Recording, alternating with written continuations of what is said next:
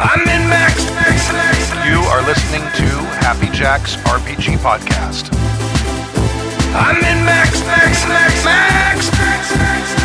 Pursuing the RPG hobby with reckless abandon. Why, hello, and welcome to Season 26, Episode 15 of Happy Jack's RPG Podcast. My name is Stu.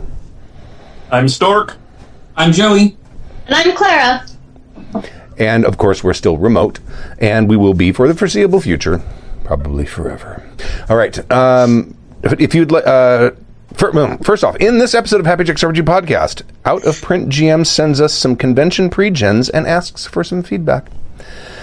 Uncommon Man sends us another GMing exercise, and Heavy Metal Jess writes in about storing digital content and a GM's lesson learned. I don't think that ends well. But first, if you'd like to email digital content and lesson learned, yeah. Right. Oh no, they are two separate ideas. Okay. I did the reading. Okay. If you'd like to email us, you can email us at happyjacksrpg@gmail.com. That's happyjacksrpg@gmail.com.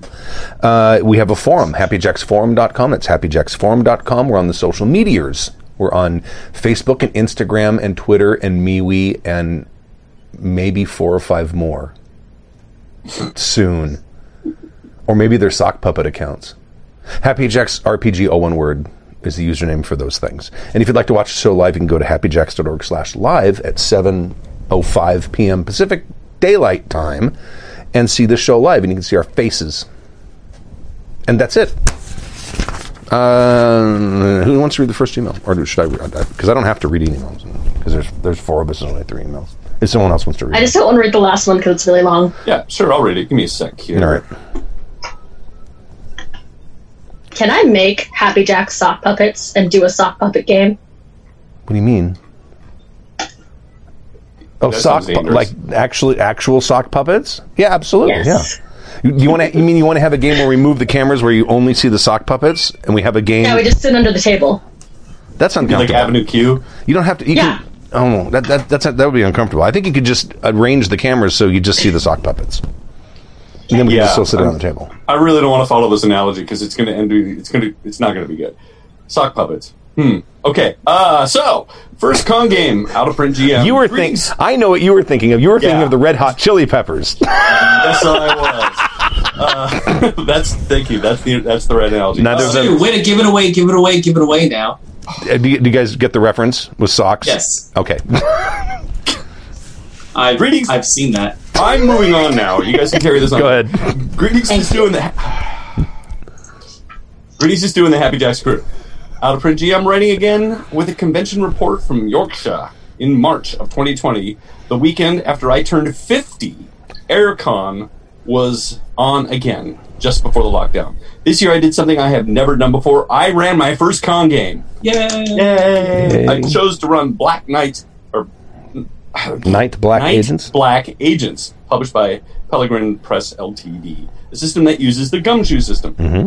I ran a homebrew introductory game that the sheets for the characters are attached. Both sessions I ran were amazing. 4 hours of just focusing on the game itself. The plot for the game involved a bunch of Russian mafia goons kidnapping people to order for vampires to feed on them. With the vampires using social media as a menu. My normal home group oftentimes breaks off to side chats with random stuff because that is the only time we see each other. So the con game was a real difference for me as an RPG referee with 39 years of experience under my belt. Wow. That's how long have you been doing this, Stu? Since 1978. Yeah, okay, you might beat him, but 40. just. 78. I'll have to count.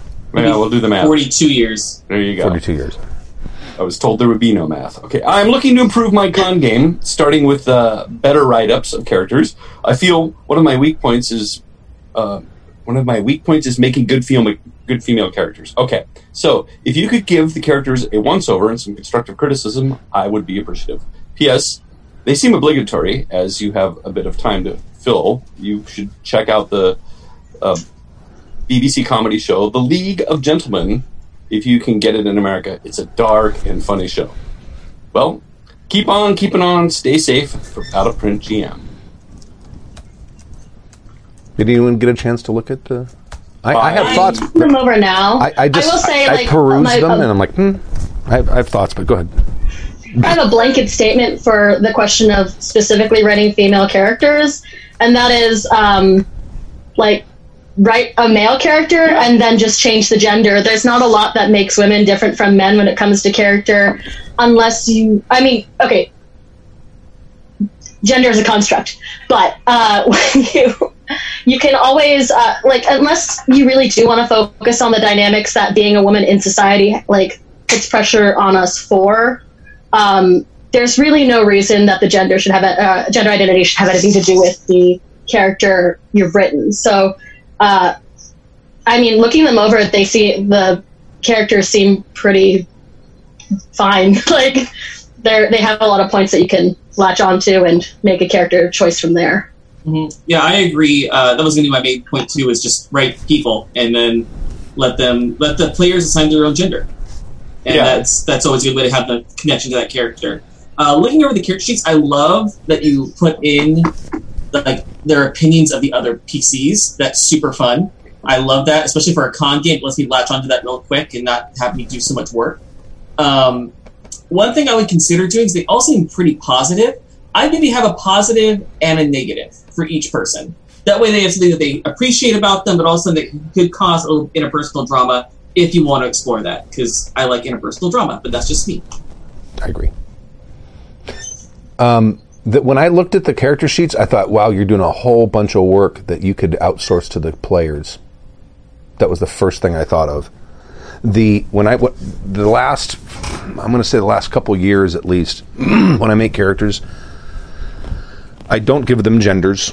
I don't give them names. If I give them backgrounds, it's usually very brief. It's 1 or 2 sentences. It's not much.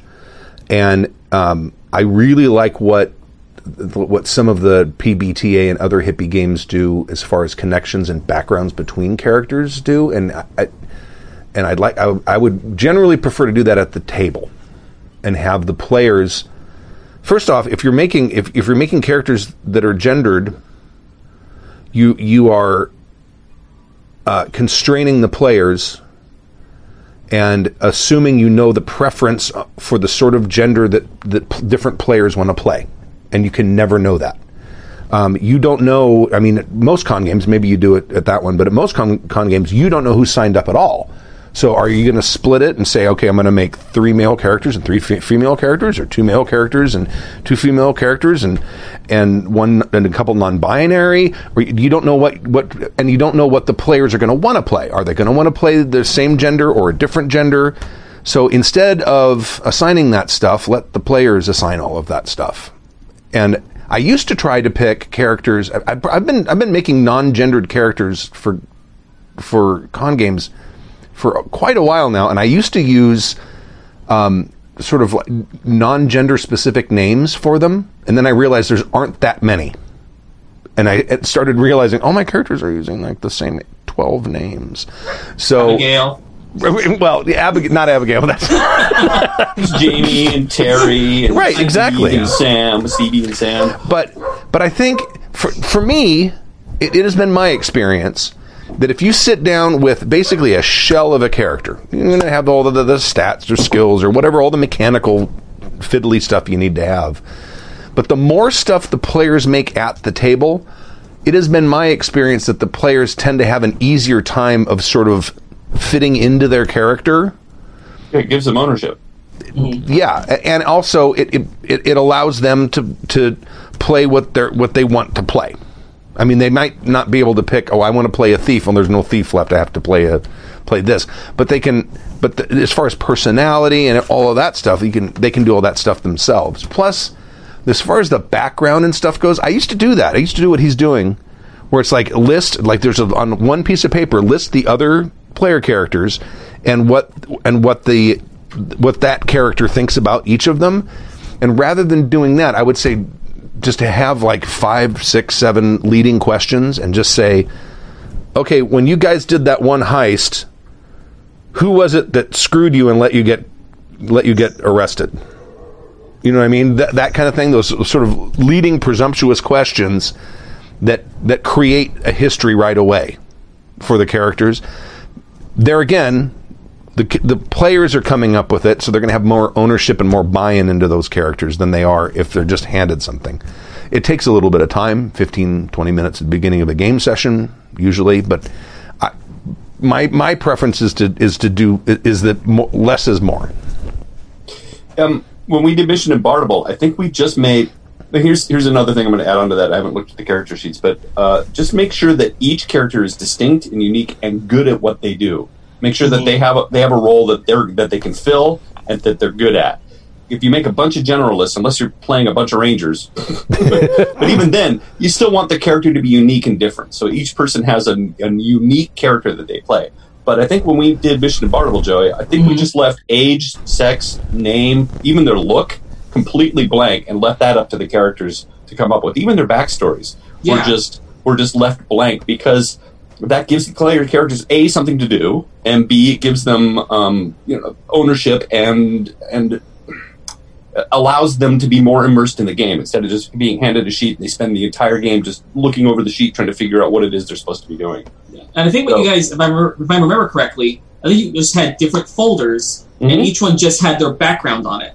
We all knew we were playing bards, but it let you kind of decide, okay, do I want to play the performer? Do I want to play the charlatan? That's right. Do I want to play that was a really fun way of picking a character out of the box. And that way, the performer one was really good at performing, right? But everybody had that option to pick what, not quite their class, but at least the skill sets. They kind of knew what they had. And if you leave it like that and leave everything else blank, the players are going to they'll be fine with it. They'll be fine. They're more than fine. And again, the gender thing is, you're right. There's part of me says that why should building a female character be any different than building a male character? And then the other argument is, why assign a gender at all? It's just leave that blank and then they can play whatever they want, even their age. If they want to play a 15-year-old thief in a D&D game, let them. Why not? You know, that could be really fun. So, yeah, that's my take on con games these days. Other than Freak Show, when I did Freak Show, we just came up with it, and the characters were such a hit with everybody that they kept coming back and wanting to play it more and more and more. So those characters are all sort of fleshed out with backstories. There's genders, the whole thing. Each one of those are thoroughly filled out, thoroughly worked out characters. But that's kind of a different thing, because now whenever I run a Freak Show game, the same people that played their characters came back and want to play their characters again. Right. Oh, I think there's definitely something to be said for coming up. If you can come up with really good, compelling characters, people are going to enjoy themselves. It's just, for me, it's much easier to make the players come up with a compelling character. It's more fun for me. I had a lot of fun coming up with backstories for each one of the Freak Show characters. I mean, a lot of fun. And my whole thing on it was, I'm going to make characters that I would like to play. So each one of those characters is something that I would have a lot of fun playing, and it turns out other people did too. You know, one of the most fun con games I ran was the Agents of Smersh.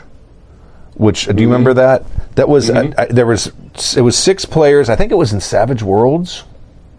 I don't remember it might have been in GURPS. I don't remember. I may have done it in both. But there were 6 characters, and they were all agent. You know what Smersh is? Smersh was the secret organization that Stalin put in place to hunt down spies and kill them. And so, but this takes place. The game took place in like the 60s, I think, 1960s or something like that. And so they're infiltrating the United States because at one point Smersh was also responsible for recovering Hitler's remains. So in the game, I decided that someone had cloned Hitler and that one of his clones was running for Senate in the United States. So the Smersh agents are being sent into the United States to assassinate this Hitler clone who's running for the Senate. And in that case, I made each character, individual characters, came up with their backgrounds, their names, and all that stuff. But one of the things that I did, and I've done it in other games as well, is I divided the party. And there were basically 2 sort of, what's the term I'm looking for? Factions within the party. One was old guard Stalinists. And these are like, there's three characters were like, they're basically just super, super, super brutal. and they're true believers, and they're there to just kill whatever gets in their way for Mother Russia, and that's it. And the other three characters were more like the what was his name? Khrushchev. They were sort of the Khrushchev characters, because Khrushchev is the one that came to the United States, and he wanted to go to Disneyland, and he still was a little crazy with his banging of the shoe on the table at the UN. But other than that, he seemed to be a little more conciliatory. So there were three other characters who were like, "We're in America. This is great," and they wanted, and they're dressing with like the shirts with the big lapels, and I'm a wild and crazy guy. Those kind of guys. So you had these two factions within it, one of which is like totally brutal. We're going to kill whoever we need to kill, even if they're just in our way. And the other group is like, no, this is a good place. So it created conflict within the party itself, in addition to the mission that they had to complete, because they still had to complete the mission, which they all, of course, believed in. I did the same thing when I did the Big Blue Monkeys from Outer Space game, which was again. I was going to say that. Yeah, I remember that. Yeah, you had two factions within the group, right? Basically, and they did, but those two did not agree. Sometimes, well, the leaders of each faction were each the captain of their own ship, but they're only on one ship, so there's only one real captain, but the other one has the same rank. And they also, when I built those two characters, they both had exactly the same stats and skills. Yeah, except for one. One of them was really good with guns. The other one was really good with swords. Other than that, they had exactly the same character. So that, and it happened several times when I ran that game. Something would happen, and it's like, oh, we need someone who knows how to do this. Oh, I know how to do this. Well, so do I. Well, let's see who's better. So right away, there's sort of a rivalry between them, and then of course the characters under them that aren't captains are also fell in line on their particular side. But building in that sort of that level of tension, not enough to like derail the game, but to make it to turn the result of the scenario into sort of a competition amongst the characters, sometimes makes it more interesting. I had a one shot with some friends who, how in Fiasco you can tell the other players if the scene's going to go well or poorly for them. Mm-hmm. Mm-hmm. We didn't want to spend a lot of time building character, because the problem I find with a lot of the PBTA style games, hippy-dippy games, has been that character creation, especially relationships, takes about an hour. So at a con, you take a 4-hour game, you turn it into a 3-hour. Right. No matter how well-meaning you guys are. And so what our GM did for this one shot was they just gave us dice, and if you rolled an even number, like turn to the person on your left, roll a die, even number, you have a positive relation, something positive, odd, something negative. And so it made it very quick for us to say, like, I think you're kind of nosy. And that was it. And it gave us just enough that we could make up whatever it was organically during play, but it didn't stop us from... It didn't stall us for an hour coming up with complex and interesting... complex backstories for each other, mm-hmm. or our relationships. So there are a lot of ways to generate backgrounds and relationships without, I think, making it an hour of your time. Oh yeah, absolutely. I mean, Dave and I once ran a Traveler game where we basically built bare bones of the characters. I think we put them through one tour, and then we let them go through another 2 or 3 tours, because most people didn't play Traveler at the time, and they had more fun with character creation, as we knew they would.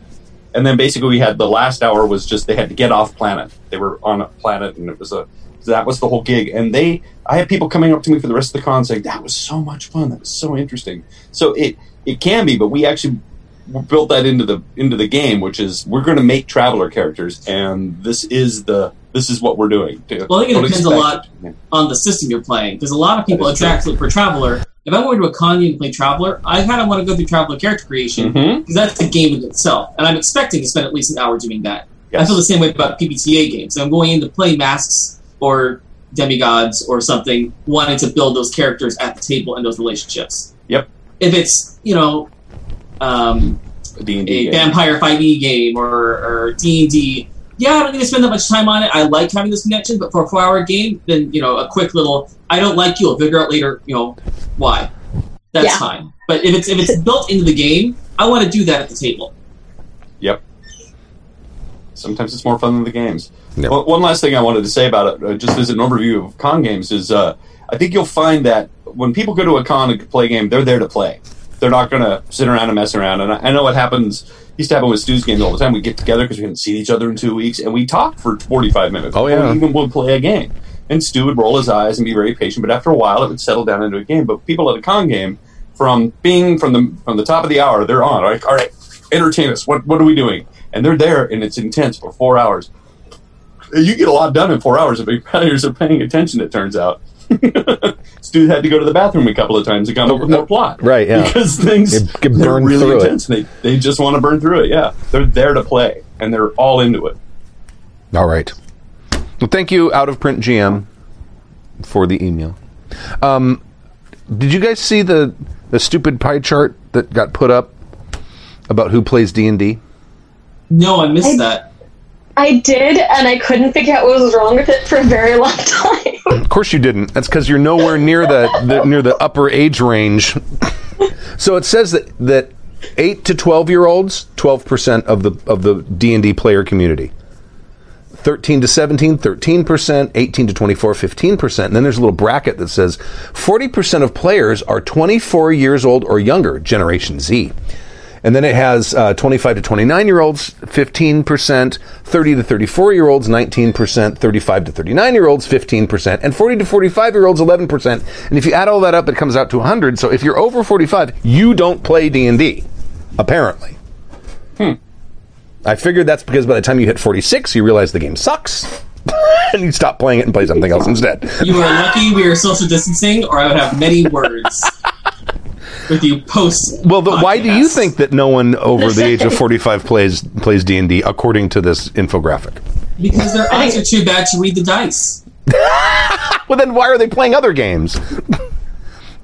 And they make big senior dice. They make big senior dice. I'm sure they do. They make senior cards with big, numbers on them. I'm sure they make senior dice. Make senior phones. They make senior phones. They do. They make senior. People over 45 don't want to learn a new system, so they're stuck playing D&D 2nd edition, and they're all out of print now. I think I'm going to say I'm much more cynical. I'm going to say that because after 45, they've had to go through a divorce. They have no money. They can't afford all the supplements anymore, so they just drop the game. That's grim. Yeah. Okay. Counter thing example.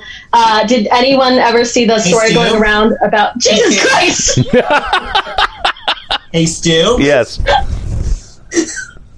I just turned 46, and I'm about to play a D&D game in 30 minutes. Well, clearly, according to Watsy, you're not. You think you're playing D&D, but you're probably not. Get out, Grandpa.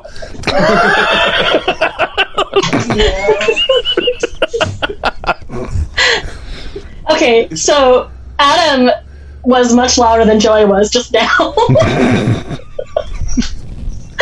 Adam is much louder than Joey. Unless it involves singing. All right. Did any of you guys? Huh? I think I have. I think Anyway, Stu was just calling me loud. there was a story going around. Maybe it was Tumblr. A while back about La Terminator, who was someone's like French Canadian grandmother who joined their D&D game as a druid, and she really fucking enjoyed the game, and she came up with the Terminator on her own because she was thinking about like termites, and she thought the name was cute, and no one realized, like, she had no idea it was like a franchise or anything. And I'll have to find it and post it in the forums afterwards, but it's like a very heartwarming story. So, old people play D&D, but whoever did that thing, their sample size sucked. Yeah, I don't know where it actually originated, because I've seen 4 or 5 people posted on Twitter, all people over 45, who are like, what the fuck? So, I don't know. I'm confused. There are people over 45 on Twitter? Yes, actually quite a few. I like your analogy, Stu. They're playing games. They're just not playing D&D anymore. No, I know that there's people playing D&D who are old. Yeah. I think they put this out because they were trying to. My guess, it's probably we're not the audience for this. It's probably maybe for investors or something saying, look at that, look how young our demo is. This is going to be a great investment or whatever they're thinking. I don't know. I think young people made the graph. I think that's what it was is obvious. someone Yes. who just didn't know anyone over 45, or didn't know anyone who gamed over 45. Well, I'm assuming it was some kind of. There was some sort of research done. Either people filled out a survey or something, unless they literally pulled the numbers out of their ass, which I guess is possible. I don't know. I'm going to vote they pulled the numbers out of their ass. Maybe they did. All right. Anyway, I just wanted to mention that because that's been bugging me all week. Pissed me off. And D&D sucks. TSR. Sorry, Quatsy. I just showed my age. All right. Exercise 4 from Uncommon Man. Who would like to read? This is one of the round robin things when we each give our take on it and go along. Do you want to stop at each question or go through all 6 first? Stop at each question. Okay. Prescript. Eat, drink, and be merry. Mm-hmm. Lost at sea. The setting and system is up to you. Go for what you usually run or something else. Your players have managed to get their PCs lost at sea. They leak blood into the water and something is closing in on the small floating device they are on. Question number 1. What resources would you let the players keep from their normal gear? They leak blood into the water and something is closing in on the small floating device they are on. Oh man. Okay. So go ahead. I'm going to go with Savage Worlds because I was just sitting here thinking about the freak show. And I'm probably going to, because Savage Worlds is great with pulp, I'm going to go with historic. So they were on, I'm going to say they were merchant marines and their ship got torpedoed. Okay. I'm going to go D&D 5e because someone has to stand it on this channel. And I'm going to go normal high fantasy with D&D 5e. And I'm going to say that they were adventurers sailing to a new continent, and their ship was attacked by some unknown sea monster, possibly a kraken. No one got a good look at it. Okay, all right. No. Question 1 is, yeah. would you let them keep their normal gear? Right. I would let them keep... I'm going to go Survivor on this. They get 1 item for free. Everything else, it's going to depend on the item. If it's made of wood, you have a chance to find it or hold on to it, depending on a strength and dexterity check. If you're talking about armor, you can try to keep it. You're going to make con saves to try to get to a floating device, or you got to lose the armor. I would give them 1 item for free for sure. I'm going to give them what normal people would have in their pockets, it being the 40s, let's say. So they would have a lighter, cigarettes, candy bar, and then whatever survival kit was in the lifeboat. I'm going with demigods, and I'm going to pull the 10 candles. Whatever you have in your pockets or backpack is what you were able to keep with you. And also, I've always wanted to run a mermaid game, so I'm very tempted to reskin this as a mermaid game. Mermaids don't have to be pretty. I didn't say they were gonna be. No, I know. So are they like the mermaids? Are the mermaids the people who are stuck on a floating device? Okay, all right. Let's do that. It's a mermaid game now. Fuck you. Let me think. I think I would probably. Well, let's see. I'll say it's Call of Cthulhu. And what do they have? Nothing. No, they were probably their bedclothes. I'd probably let the characters each make maybe like a will roll or something to see if they had the presence of mind to grab a thing on their way off the ship as it was sinking. How far off of Innsmouth are they? Pardon? How far off of Innsmouth are they? Oh no, this is like in the middle of the Atlantic. This is like Titanic. That's what I'm thinking. Oh, that's cool too. Yeah, they're in the middle of the ocean. So for the most part, unless they make make some kind of like will roll or int roll or something like that to sort of have the presence of mind to grab a thing. They don't have anything. Fuck them. Next question. Question number 2. What is going to attack them? This is where I would get to pull out the really fun aquatic enemies that no one really gets to see in D&D. Again, their ship was attacked by something, so at some point the big bad sea monster is going to make an appearance. But there are a ton of aquatic enemies that you can just flip through the book and find. You got aquatic elves, you've got sirens, you've got merpeople, you've got what are they called? The grumpy little fish people. Troglodyte? No, not troglodytes. I don't remember. I could see them in my head in the master manual, but I can't picture out what they're called. I'm thinking Murloc. Murloc. It's very similar to a Murloc. It's a D&D version of a Murloc. I just can't remember what they're called. But stuff like that. Play with the stuff that you never really get to use in D&D. I'm going to go with the whole shark thing. Sharks got a doll size. We were floating there in the water.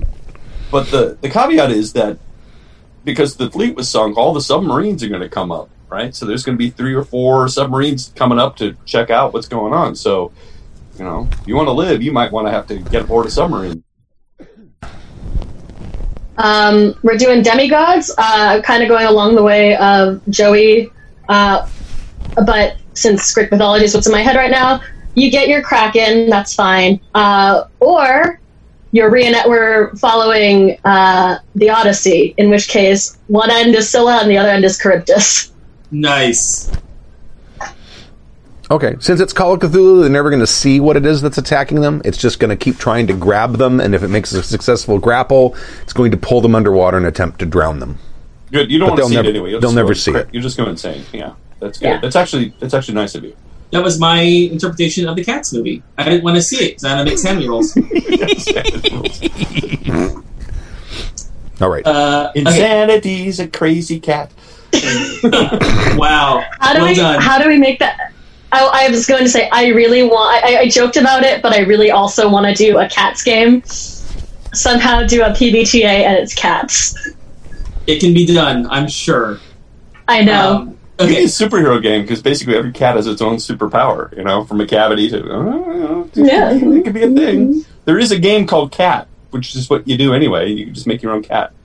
You save humanity from the supernatural because cats are able to go back and forth between the Fey realm or the supernatural realm. And it's just called Cat. I've been wanting to play the game so bad. It's actually really good, and it's not very complicated. It's like 4 pages or something. I think you can get it for free. Cat. Okay, question number 3. How do you make the combat interesting? Go ahead. Again, I'm going to have them commandeer, or at least put them in a position where they might want to commandeer a submarine, so it's going to be interesting for them with like a flare gun and whatever they have in their pockets to try to take over a submarine. We're looking at a ton of Dex and Con saves because I personally like Dex fighters, so I want the chance for Dex fighters to shine. So let's make some Dex saves to keep on their feet, or if you're the fighter who managed to hold onto their plate mail in that first dive, you're probably going to be stuck in one place and making con saves to try to get up or fight on your back. Or I want to see what interesting ways they can come up with to fight in this new predicament. So I imagine a lot of different saves to do that. Cat is $6 on Drive-Thru RPG right now. Oh, it is. Okay, I know what you're buying next. So I've just thought that. It's cool. It's a cool little story. It's a cool little game. Something that makes life needlessly complicated, but I feel like is underused, especially when you do water campaigns, is you do have to fight in more than 360.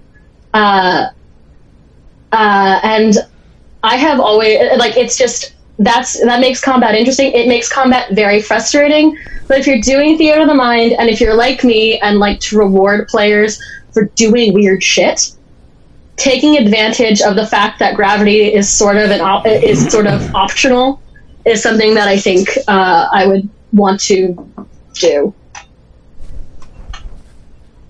Water resistance is a thing too. That is true. Also, the fact that most people, most D&D spells, or most spells in general, people tend to lean towards fire, and Demigods has an entire class of verdant who grow things, and unless you know a lot about algae or something, those resources are not going to be available to you, and I like those kind of handicaps, so I like seeing players get creative. Cool. Since my example is Call of Cthulhu, there's no hope of them winning the combat. Combat's not interesting in Call of Cthulhu; it's terrifying. So to make it interesting, and instead of just having a TPK, they have to get to like the iceberg that sunk the ship to be able to get onto it, because I'm assuming they're hanging on to something. They're not actually on a lifeboat or something. They're in the water holding on to something. So they have to swim while trying to fight off whatever horrible tentacled thing is underneath them to try to get to the either a larger piece of debris or to get to an iceberg or something like that, so they can get on land or not in water. Question number 4. Will the players get any help if the combat starts to go badly? I'm going to say no. Well, maybe. You know what? No. Because if you start bringing in NPCs to help, then they become GM NPCs, at least in my mind. So, no, not really. I'm going to say yes, but not by NPCs. I think I would set up some kind of encounter that, yeah, it's possible for them to win and, at least survive this battle. But if it looks like they're losing, and they're losing badly, I might throw a bigger monster at them to encourage them to flee. To maybe a bigger piece of flotsam, to an island that they suddenly see that's not far away. If they're fighting 10 or 15 mobs and are losing badly, maybe that's when the sea monster comes up and makes a meal out of the mobs they've been fighting and then turns to look at them. So it gives them, you can't win this, get the fuck out. I'm leaving it, I feel like the players should be able to lead that. I don't like TPKs.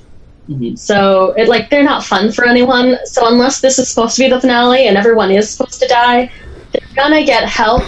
But it is but I'm gonna make it something that's gonna bite them in the ass later if they try to take advantage of it for too long. If you're doing it's Demigods, you can find Circe's Island because she loves people. You can do there's the Odyssey is also just full of people who look like they're nice and just aren't. So there's no lack of that. But I don't like TPKs, so of course they're going to get help.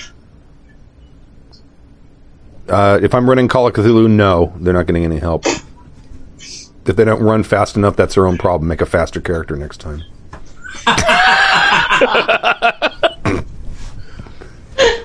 Oh man! Abandon them. You're on your own. Should have made a faster character. Stu, I need to play Call of Cthulhu with you at some point because I like suffering, apparently. Oh, it's harsh. Okay, and last question. One player has a large dose of poison/explosives and wants to eat them to use their own body to poison or explode and kill the attacker. How do you resolve this? I make sure that that's really what they want to do, that they're going to die. There is no Deus Machina that they're coming back, and, they can talk it out with the rest of the party. But, if that's what they want to do, it's their character, they can do that. I think that's how I run every game, which is, if you really want to, eat those explosives and run at them, okay, you will die. That's a great way for a character to die. Yeah. Nobody's going to remember the game. They're just going to remember what happened at the end when you ate the dynamite and ran at them. That's what people are going to remember. Yeah, I would just confirm with the player, you're aware your character's not coming back from this. Yeah, there is no Deus Machina. What do you mean I died? It's dude, you blew yourself up. You ate a bunch of C4 and threw yourself in a sea monster. I don't really know how this C4 works, but in my brain it does. In D&D, C4 works that way.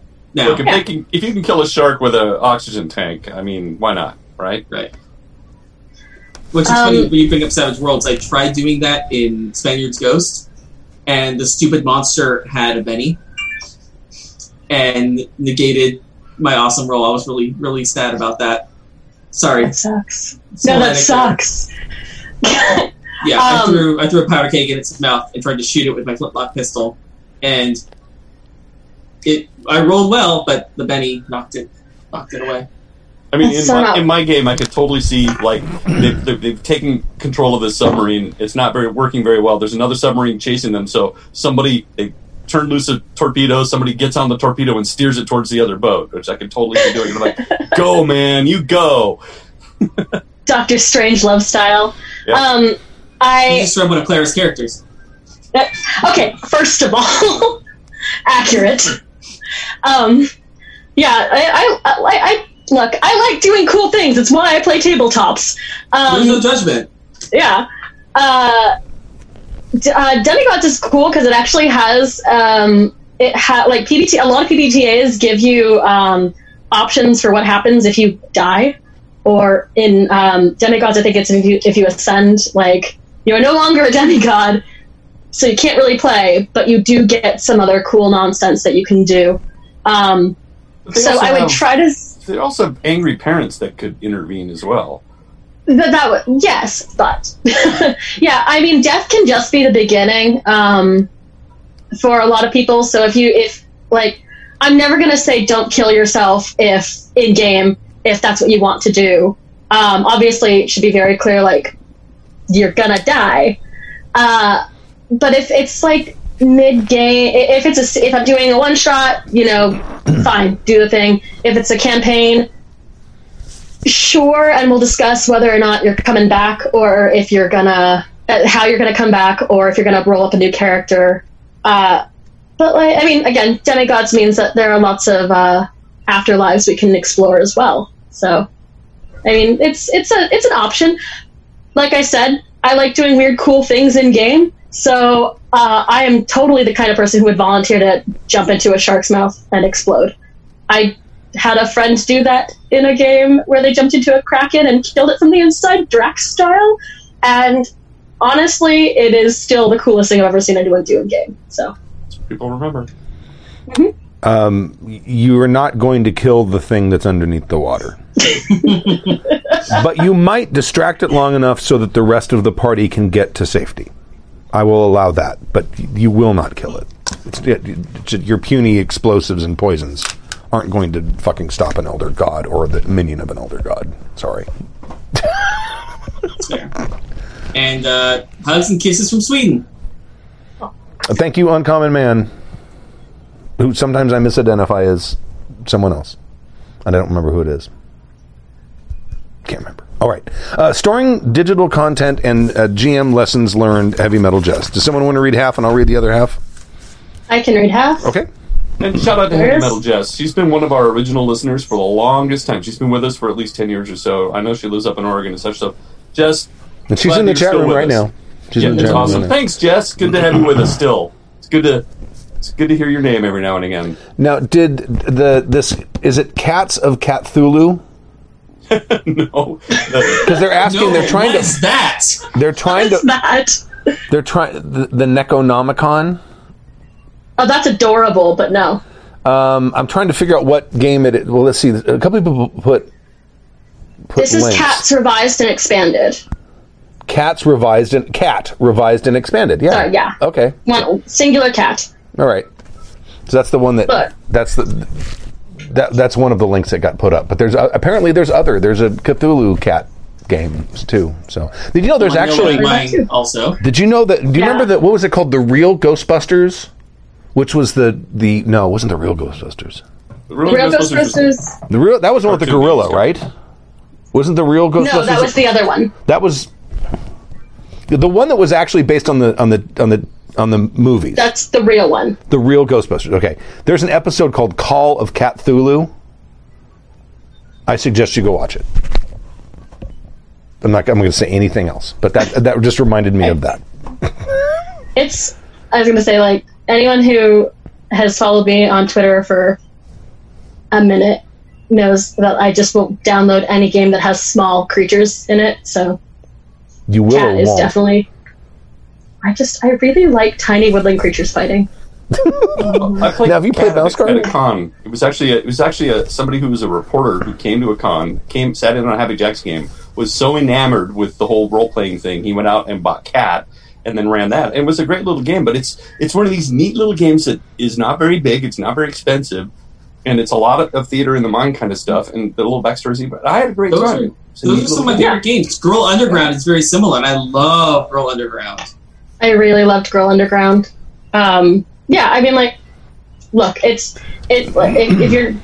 you're like me, and you roleplay to escape for escapism. Anytime you can get away from being even human is pretty fun. So, they're saying in the Erica Odd in the chat room said the original Ghostbusters. I guess they must have renamed it when the movie came out, because I thought it was just Ghostbusters. Is it called the original Ghostbusters? And it had Larry Storch and Forrest Tucker. Yep. I didn't I remember watching that show, but I don't remember anything about it, and I don't know if I was aware enough to realize that the cast of F Troop was in it. I'm gonna have to go find that again. Sorry. Go ahead. You lost me. But I'm gonna make an Hi-yo. F Troop game now. Hi, y'all. F Troop Two things. game. Who says I'm slow? Sorry. Sorry, I'm sorry. Sure. Go ahead. It's just Fiasco. Yeah, you're right.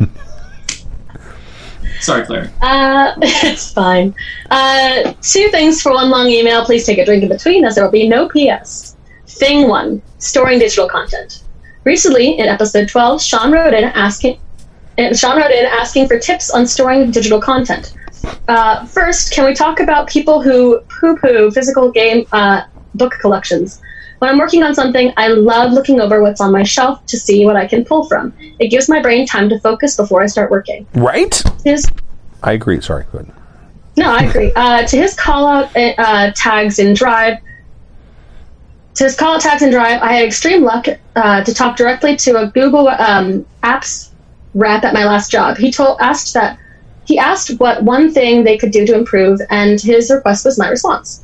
The rep seemed surprised by but excited by the idea. I think they actually are working on something like that.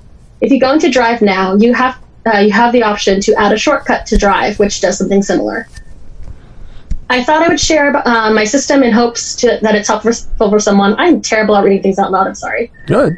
I don't know how much this help. I don't know how much it helps me, but if I look for something, I can find it. My problem is remembering that I have something. So if someone has a solve for that, please advise. Maybe Tappy. I know he was forced to go digital in the past. Things I'm currently using and referencing during prep, I keep in Google Drive. This is because I work on my games from multiple locations and devices, and this makes it easy to find when I need them. Everything else lives on a backup storage drive, and I will dig into that when I need to find something. Content is both organized by themes, since I like to mine multiple system content for my games. So everything fairly related is together. Everything weapons specific is together. Monster specific is together. Anything that covers huge chunks of info, like a player's handbook, lives in a folder called General Rules. The same method is used for a massive storage of fantasy artwork. Anything from my current game is in Drive for myself, organized by species/race for figures, by biome for landscapes, and by other type for items. I also have a folder I share with my PCs when we do character creation that I fill with images once I get character concepts from them to help them find inspiration. And occasionally they just pick one of my images, the images as is. Older stuff that I feel may be useful for future games goes onto an external hard drive, organized the same way as my drive. For anything I use in a session, I swear by the Staples Better Binder, which I use upside down because I also trend to the sinister path of left-handedness. I also have lots of kinds of clear plastic covers. I love the fold-out 11 by 17 ones from apps. And I love the Rubbermaid plastic edge magazine holders, which turn pamphlets and smaller books into inserts for a 3-ring binder. You can even staple printed pages together to use this. Stork needs to try the new generation of erasable pens. They're significantly improved on those from the 90s. Pilot Friction is my favorite. You want to pause there and talk some of this? Yeah. Since it's in two thoughts. Jess, you kind of already do what I do, so there's not much I can say, except that I still like to design modules like little Legos. So I'll do a scene. Let's say it's a wizard tower, and everything I want in that wizard tower goes into that folder. Sometimes it's still floating around in the drive somewhere, but I will make a copy of it and put it into that scene. So that way, when I open up the wizard tower, everything I need is in that wizard tower, from the loot to the what it looks like, some pictures, all of that stuff. So I'll still design and keep them set up by scene. And sometimes I'll repurpose it if they don't make it to the wizard tower, and then it becomes to the underground lair. But the map is still viable. All the dressings are all still there. So I still clump by scene, and that helps me. That way, all of the stuff I need is in that one folder that says that scene, and I can just open it up instead of going, oh yeah, I had a picture of it over here and I had this over there, and then in between you just use the general rules or shoot from the hip. That's what I do, and it seems to work for me. That way I can't lose it because it's all in one place.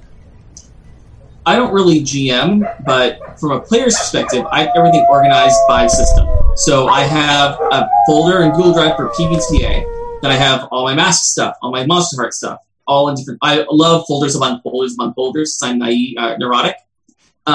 You also audition for theater, and you're great with your folders and your inserts and your. I've seen your book. It's very well organized.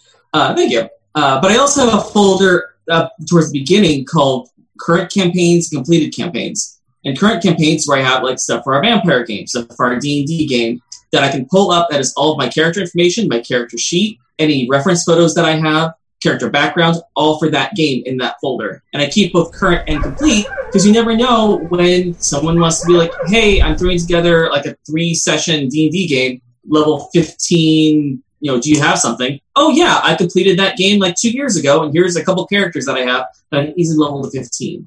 It's always kind of nice to have all that stuff on hand just in case you need it. But it's helpful for a player just to have a separate folder for current games you go to automatically and know exactly where all your character stuff is. That is one bonus of digitals as a GM is archiving. I still have all my stuff archived in games in folders on my hard drive. Mm-hmm. And you can store a lot more stuff. Like for our vampire game, I joked about it. I legitimately have about 40 images, 4 different outfits. I can scroll through and decide, oh, we're going where? We're going to go with that outfit today. It's like my own personal Clueless closet. Yeah. I am the trope of incredibly messy physical spaces and a very clean desktop. So I'm a folders upon folders kind of person as well. Anything that I'm working on currently or I find I need to access remotely goes directly into a Google Drive that I have the big RPG/LARP folder, and then everything's divided by game. For GMing, if it's divided by game, like all of my D&D stuff is in a D&D folder, and then there's usually like a working campaign folder. And like I have my character sheets and all of those within them. And on my computer, I'm just starting to build a digital library of games. So, but everything in there is organized by system because I don't run that many games. I am running more. So I tend to, but once it's within a system, I can I have a title for each game and I can dig through those. I kind of do what Stork does and make the modules. I used to have a lot of books. And about 2 years ago, I want to say, I ended up donating them to an organization that donates books to prisons, tabletop role-playing books to prisons. I asked the Happy Jacks crew to donate them as well. This isn't poo-pooing books. I love being able to flip through them, but I just don't have a lot of space to keep them. And editions go out of style or get updated, and then you have an entire collection of 4E that no one ever liked and no one uses. And honestly, I feel kind of guilty for giving them to prisoners. But anyway, digital's great. It also means that you can send things around. Something else I use that I don't think the other 3 people on this particular podcast use, Pinterest. Joey might. I have a Pinterest account. Do you? Do you use it for D&D and for tabletops? Last time I used it was when I ran L5R. Okay. I was getting all kinds of pictures of samurais. Yeah, I think it's a really good way to collaborate with your players and also just with your friends to make worlds and to get a feel for the world. And like your players can sort of submit ideas they have for themselves and their characters. So it's a nice way to sort of have that third layer of like at least imagery. It is a pain in the ass to sort through if there's like one picture you really want, though. Right. And you can't really download the whole. I hate Pinterest. You can download Pinterest. You just right-click store. Come on. It just takes so much more effort. Pinterest. long press. I gotta long press the thing, and I gotta. All right. Should we go into the second part 2, thing 2? Yeah. All right. A GM lesson learned. I'm currently running my first investigation-heavy plot in 5e and royally screwed up. Here's a story of a successful resolution. After a tense battle where I thought I peppered a lot of plot details, one of my players told me, "Well, I have no idea what to do. I feel like we've explored all my ideas." Everyone else nodded. That made me feel like crap. That happens to me all the time. It's like, we're at the end of our rope. We have no idea what's going on. And you're like, but I told you everything. I pretty much gave it away. How could you not know? You think you did, but a lot of times you didn't. Because This happened to me very recently, too. Everyone else nodded. That made me feel like crap. I had done all the things. I made multiple references to plot details. I exposed them to lots of places with context they could question. I described on-topic books on NPC desks. But in hindsight, I also made some mistakes, and so did my players. First, I made things too hard. I often figure out movie and show plots very early, and so attempted to, quote-unquote, remedy this. See, I'm the guy who's like, at the end of the movie, he's like, whoa, I didn't see that coming at all. That's me, every time. I'm totally in the same boat as Metal Jess. Yeah, me too. I figure everything. I figure everything out. After. Sometimes I have to then go home and like, what did that mean? And then go on the internet and find out. But no. When I'm watching a movie, I just sit and I just watch. And I don't try to think about anything. I was trained as a comic book artist and work in the industry, and I know from storytelling, and I can see a plot line coming a mile away. Every now and again, as an actor, I just get really wrapped up. To learn how to like figure out story arcs. Yeah. I studied film, and I still I get really wrapped up into it, and then I'm like, wow, that's so cool. And then I'm like, in hindsight, that makes sense. But like, I like that. I mean, unless it's just really ham-fisted storytelling where I'm like the latest Star Wars movie where it's like, what? I didn't see that coming because it was not even it makes no sense. But. All right. First, I made things too hard, blah, blah, blah, blah, blah. What I learned is other people don't have this problem. I call it a problem because it ruins most things for me. I made the clues too obscure and left too much white space for players to connect them. Second, I didn't recap before each session. That's a big thing when you're dealing with any kind of investigation or mystery. Totally. You got to have your recaps. In fact, some of Stu's recaps in our first games gave away stuff that we didn't know. Because sometimes I forget whether I said something or not. It was actually really handy to have the GM recap for us. I know, I've done that more than once. I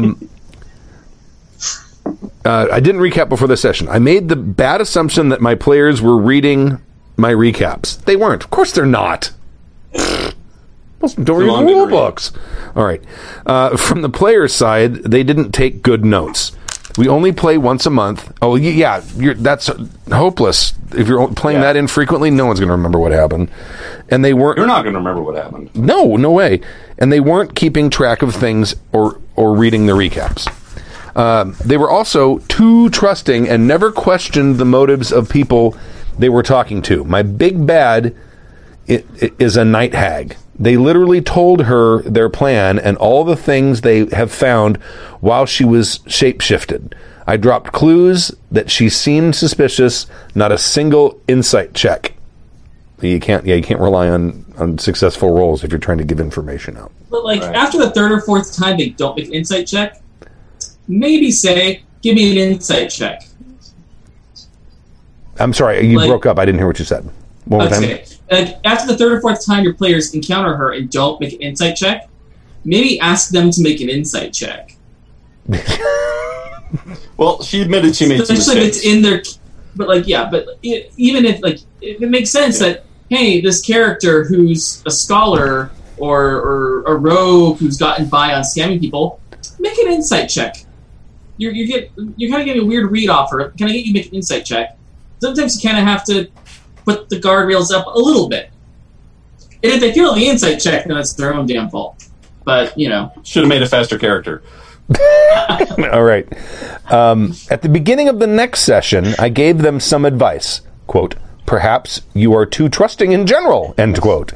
Gave them a list of places they might find more information, a thieves' guild, a magic library, a temple, and gave them a breakdown of the data that they had found related to the mystery. They spent about an hour focusing on the details and making notes. They also spent much of this time discussing who they trust and who they should back in a political power struggle. They had 2 strings of reasoning and dug in deep to figure out which might be right.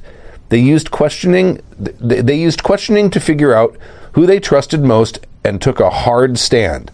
They went back and followed up on some of the details a second time to learn more. They even prayed to the gods for help. I rewarded it all, and they're back on track, but focused on saving their friend before solving the bigger mystery, and good on them for it. Going forward, I'm going to read my recap from the previous session.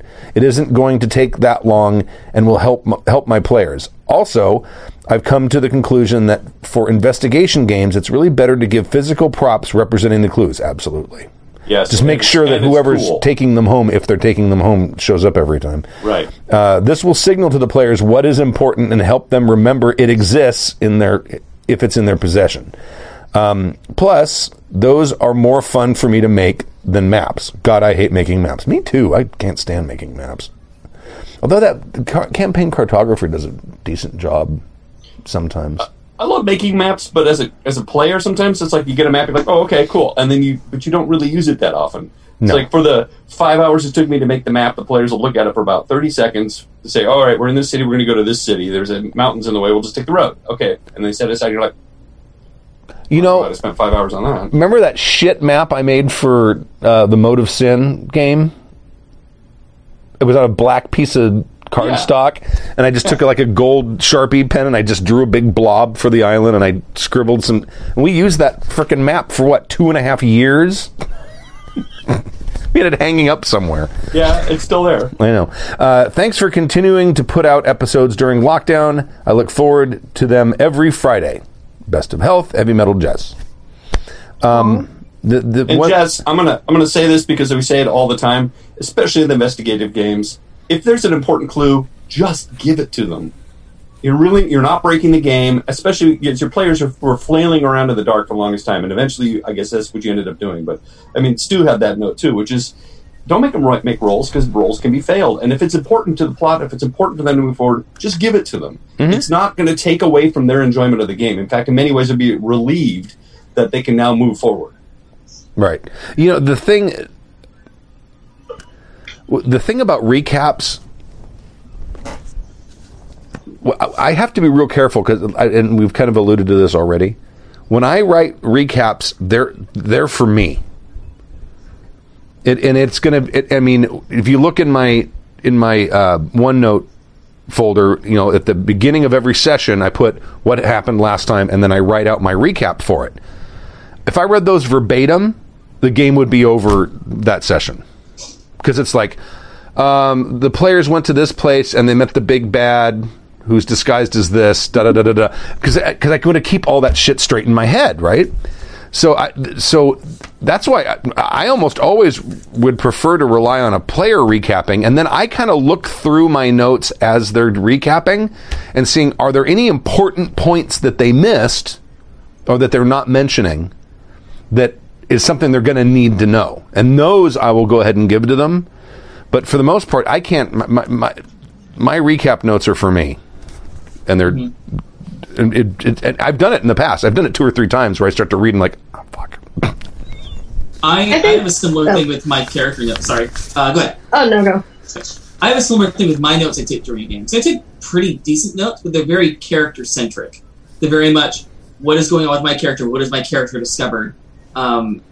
Because it helps prevent metagaming. But if you're relying on those for a full session recap, if I wasn't in that scene, you're kind of relying on me remembering as opposed to what I wrote down. Or I might have written down like a small little arrow note, but nothing really substantial. So it kind of helps if everybody at the table is kind of all co-recapping. It also gets everybody involved. It's kind of warmed up for the game. I rely on my fellow players to help me recap games. I was terrible at notes in college, and I'm terrible at notes now. And I'm fortunate enough to play in games with Sam, who writes the best notes. So I've been really spoiled. But carry on. If you have, this is sort of a thing I did with a fledgling group of players who'd never touched a tabletop in their life. I just assigned homework. I made one person recap every week, and for the first couple sessions, I chose the person at random to make sure they were taking notes, and later they just got into the rhythm of kind of going around the table and recapping on their own, and it trained them to take notes, and it trained. But I was also sort of training them to play the game. So Stu used to give away XP or pennies for the person that would take the notes. Who would recap? Yeah, that's a system. Yeah. Well, and we got lucky. We got lucky on. Thanks. We got lucky on Second Star because Adam liked doing the recaps as Captain Malala. I can't remember his name now. Yeah, that's as right. The captain. Malala. And that was fucking great. I love when recaps can be in character, but they're kind of what Joey said, where you kind of get stuck if you weren't there for it. But it might be something that one of your players likes to do. Yeah. Make recaps fun. Right. Yeah, it helps, especially for streaming games, because I was the recapper for Carefree High, and what was nice about it was I didn't rely on my notes for the recap. I would go back and re-listen and type up my recap as I was re-listening. So it helped remind me what happened last session while I'm also keeping it fresh while I'm also doing the recap. And it helped me pick up on some clues that maybe I missed that I added to my personal notes. But you're proactive. You actively would then go back and re-listen and take notes actively. I mean, what do you do when you have a bunch of players like me who just sit there and let it wash over them and then don't retain it or don't bother to take notes or take really crappy notes? You know, I feel her pain because I could see that happening all the time, especially if you're only meeting once a month. But I think, Jess, you probably need to set up something, whether you record the games and listen to them yourself and recap it yourself, or you give somebody free XP to take notes or whatever, because I could see that's going to be a problem, especially in investigative games, as Stu just said. Everybody needs to remember what's happening, because that stuff, because you're assembling clues, and you have to remember all of that stuff, or at least have a record of it, so that you know what happens and in what order. Right. And along the line of investigative games, one of the first games I played on podcast, we did a adult Harry Potter game where we're all Aurors in Wizard New York City, which is, for those who are not Harry Potter fans, they're basically wizard detectives. And we had to investigate a crime scene, and none of the players had really had investigation training or investigation on the mind, and we were completely stuck until the GM basically had to slap us with a clue by 4. It was like, you guys investigated the crime scene. Did you actually investigate the safe the thing was taken from? And we realized, no, we hadn't. We investigated the scene, we investigated the building, and not the actual scene of the crime, and had to go back, and that's where the clue was. But he let us kind of wander around until we got stuck, and then slapped us over the head. And sometimes you can't do that. Sometimes you have to remind players who are... No, it's great, but especially if you're not used to playing an investigative game, you're not thinking like an investigator. You're thinking like a role player. I will say, though, sometimes dropping clues is just really hard. I did a Monster of the Week game where everyone was... It was like a Hollywood... It was a film set, and Phantom of the Opera basically was destroying stuff on the film set. And every time... And all of the players were members of the crew. So they were looking for the baddie, or at least a clue for the baddie, and the big bad turned out to be the assistant of one of the characters. The problem was, so first they started interviewing the lead actors and stuff, and all of the head honchos. And when that didn't work, they would try to call people, and I'd say, you can talk to their assistant, because if they talked to anyone's assistant in the game, it would lead them right to the bad guy. But they were so wrapped up in the joke of not talking to assistants, only talking to the main person, they never did it. And so with an hour left, everyone was like, I don't know what to do. And I'm sitting there like, you can leave messages with assistants. And they're like, yeah, we know, but it's not going to take us anywhere. And I was like, I've never said this.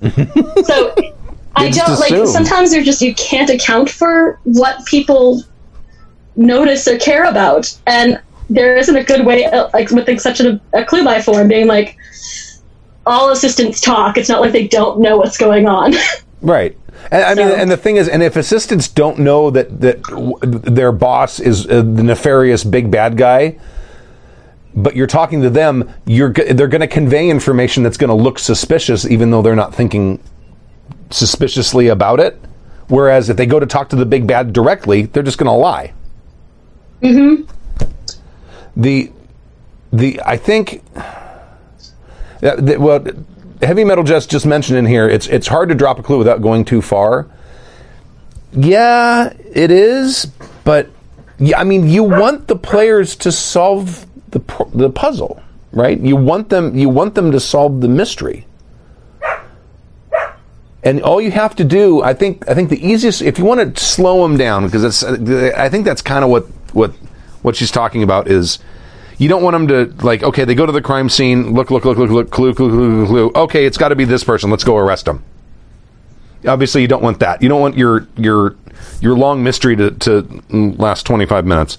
So what you need to do is you just need to make sure, you need to kind of move the goalpost as to what it is they have to come up with in order to prosecute, arrest, murder, or whatever it is they're going to do to the big bad or whoever it is they're going after. You know what I mean? I mean, you can give them, they go, let's say the player character is going to a situation or going to a crime scene. They get all the clues, and they think, oh, it's got to be this guy over here. We've gone through, we looked through every clue. We know who all of the possible people are. We figured it out. It's got to be this guy. And then they come back and say, did you have a warrant to go there? Oh, I'm sorry, none of that's admissible. Now they know who it is, but now they have to go out and find other information the right way so they can get the guy convicted. Do you see what I'm saying? Mm-hmm. Well, I was going to add to that, Stu, because discovering who committed the crime is only half the battle. Now you have to figure out how to get them, or at least get them to admit it, and all of that. I mean, even in the Agatha Christie books, that was always, the big reveal was a big deal. So you would have to orchestrate these complicated things for the reveal to happen. So just because you find it, you figure it out early on, doesn't mean that the mystery's still over. You still have to get them in a position where you can nail them with it. Right. Mm-hmm. You also can do stuff. Oh, gosh darn it! Sorry. You can also do things like as a shoehorn tacked on, because I'm bad at writing mysteries. I think it's called a kill switch or whatever, where if this person goes down, something else goes off. And that's a really good way, in my opinion, to prolong a big bad, is if they're going to just arrest this person, give them a backup plan. It means that there are consequences, Stu and Stork were saying, there can be consequences for doing the right thing that prolong the story just a little longer, and it makes people sort of think about, oh, I guess it isn't wrapped up in a neat little package. Right. Or I'm currently playing in an L5R game, and one of the big things to talk about L5R is if you're investigating and you are having a trial, it's not so much important who's guilty, it's who you find guilty. Because if the person who's actually guilty, if they are found guilty, it causes great dishonor or shame upon the emperor or the empire. Well, that's more problematic than the actual crime. So you need to find someone who can be committed guilty for the crime. And so that's kind of what we're dealing with right now, is I have a suspicion as to who the guilty party is, but I don't know if we can prosecute them. So it's now, okay, who can we blame this crime on to clear up everything? It's an interesting system that I'd never really encountered before, but it's something you could employ really to any system, depending on the form of government or what you want to do. And I mean, my last note is, and I said this to Stu all the time too, which is, you're assuming that we're a lot smarter than we are. I mean, Jess, you're really good at figuring out mysteries. You're also, Elsie, you're the GM, so you have all this knowledge. And what seems obvious to you is not obvious to the players at all. Sometimes we might know, but maybe we're stuck by our player motivations and we can't act on something. Other times we just don't know. And you should always assume that we are a lot stupider than we let on. So especially in investigative games, because I just can't overstate that enough. We really oftentimes don't know what's happening, or we get the completely wrong idea of what's happening. And as a GM, I mean, I know you're saying to yourself, I just don't want to tip my hat too early. I don't want to give them too much. And my mind is, I'd rather have it happen earlier and be clear than me flailing around for 5 games in frustration, not knowing what's going on. Right. And I remember, I'm hearkening back to the D&D game I ran when we were playing 4th edition. And I remember you guys were getting little bits and pieces of clues about what was going on, and it was this very complex plot. And you're getting little bits and pieces, and everyone is like, I don't know, no one knows what is happening. No one can piece all of this stuff together. Well, part of it was that Bruce was taking them all and hiding them and not letting anybody know. Not all of them, but he was also reading all of them too. And he's like, yeah, I have no idea where things are going. Because he'd mentioned that to me at one point. And so I sat down, and you guys had met someone who had been in prison or something, and she was crazy. And she had scrawled a bunch of stuff on this wall. And I took a piece of paper, and I wrote out her insane rambling scrawls on this piece of paper. And everything you needed to put the pieces together to figure out what's going on was on that piece of paper. Because it referenced almost every clue I gave you. And when I finally threw that out, you guys spent a good 90 minutes going through, looking at it, reading through it, and saying, wait a second, who has this? Because I had a lot of props in that game. Who has this prop? And people start pulling props out, and next thing, and I didn't do anything for like 90 minutes. I think I went inside and watched TV, had a sandwich, and come back. No, they're still talking. And eventually, you guys sat down and figured out pretty close what I was going for. But I had to give you this thing, and roadmap. It was kind of was. It was kind of a roadmap, but it was kind of disguised so that it didn't look like a roadmap. And I only made that out of desperation because the players have been flailing for so long trying to figure out what was going on and what they should be doing, because they're going into situations like, well, we don't know we still don't know who the good guys and bad guys are yet. Right. Right. So. But you run the risk of making it so hard that your players are like, fuck this town, fuck these mages, I'm leaving. I've played in those games. I've been a player in those games. I'm like, oh, for fuck's sake, I give up. This is also a pretty good opportunity to utilize your Google Drive and make a clue folder. Mm-hmm. And just let people access that at the table, because then they can just stare at the clues and try to figure out what the fuck is happening. And it gives us something to fuck with in between sessions. Right. Yeah. Or make your own little serial killer map where you have the map with all the strings and make it like on a Google Doc. Right. Whatever you do, don't make a newspaper with a bunch of ads and things in there. Stu still hasn't learned his lesson. That was the greatest. No, that was What? That was great. I'll tell. It's a short story. When I started the first session I ran of Vampire 20th Anniversary Edition was the Mode of Sin, right? And it takes place on an island which is Catalina but isn't really a Catalina. So, and there's 2 cities there. And that's where the party, that's the 4 vampires, that was their coterie, that was their domain. So I made a newspaper called, was it Pleasure Harbor Gazette or something like that? Whatever the name of that one city was. So I made a newspaper. It was 1 sheet, tabloid size, 11 by 17. And it had a bunch of news articles on it. It was basically just background information about the place and stuff like that. Remember, Stu's a frustrated journalist, so when he makes a newspaper, he likes to make a nice newspaper. It was a good one, too. It was a nice one. I'm outsourcing all of my newspaper making to you now. Sure, I love doing them, too. And then in the bottom section, I had 2 spots, and I didn't. I'd put all the columns were all filled in. I had 2 empty spots. I gotta put something there. You know what? I'll put ads. So I put an ad for 2 things. I don't remember what one of them was, but the other one was so-and-so's Old World Tavern, and it was like an Oktoberfest-themed bar owned by this old woman.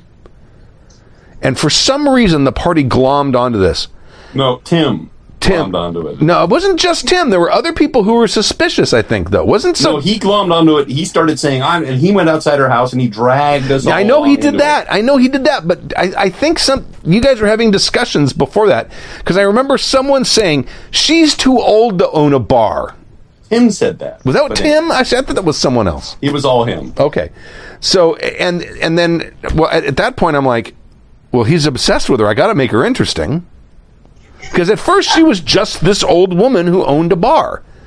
And then they start asking questions. I don't know if it's him that was asking all the questions. It may have been other people as well. One of the questions they asked is, was she in the bar now? Because they went in and talked to someone. And it's like, no, she's only here until like 4 o'clock in the afternoon. And they're like, she always leaves before nightfall. She must know about vampires. And then, she does now. Right. So I decided, you know what? Fuck it. I'm going to make her a mage. And I made her a mage who happens to be living in this quiet little island town, enjoying her retirement or whatever, and maybe keeping an eye on the monsters that happen to be around. And she ended up kind of playing a major role in the game. Absolutely. And she was a total throwaway. She wasn't even a character.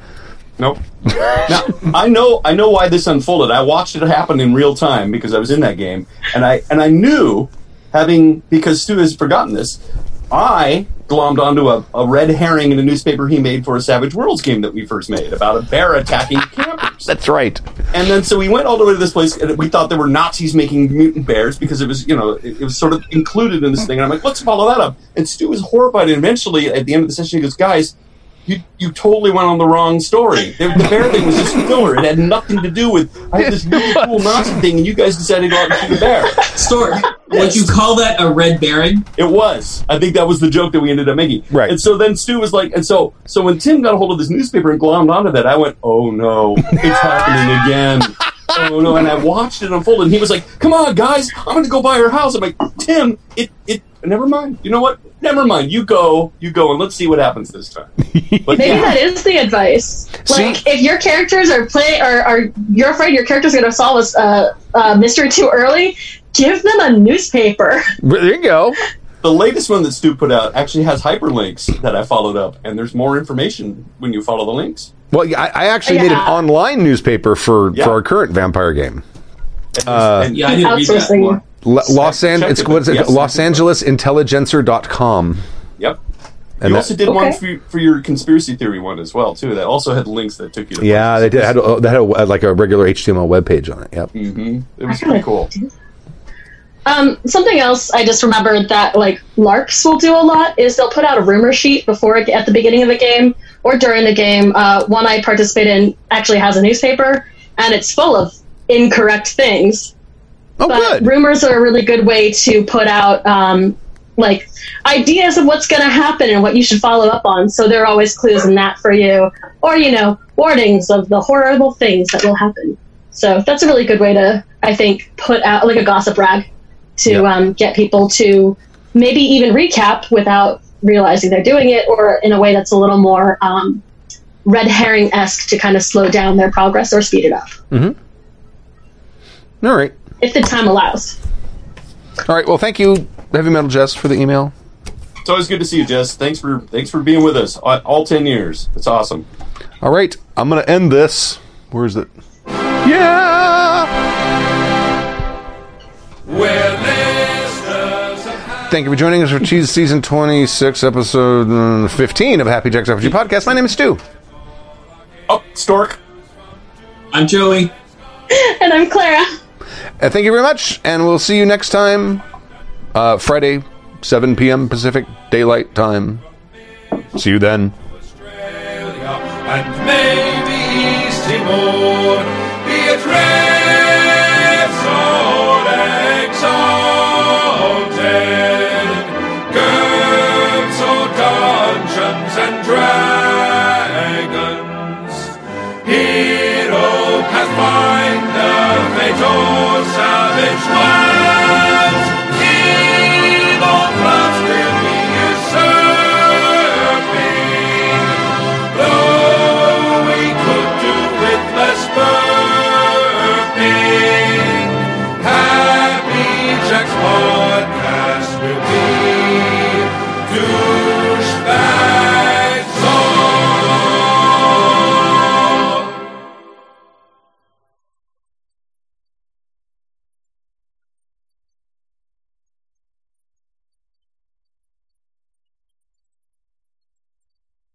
preceding program has been a presentation of the Angry Folk Media Empire. Bum, bum, bum, bum, bum, bum, bum.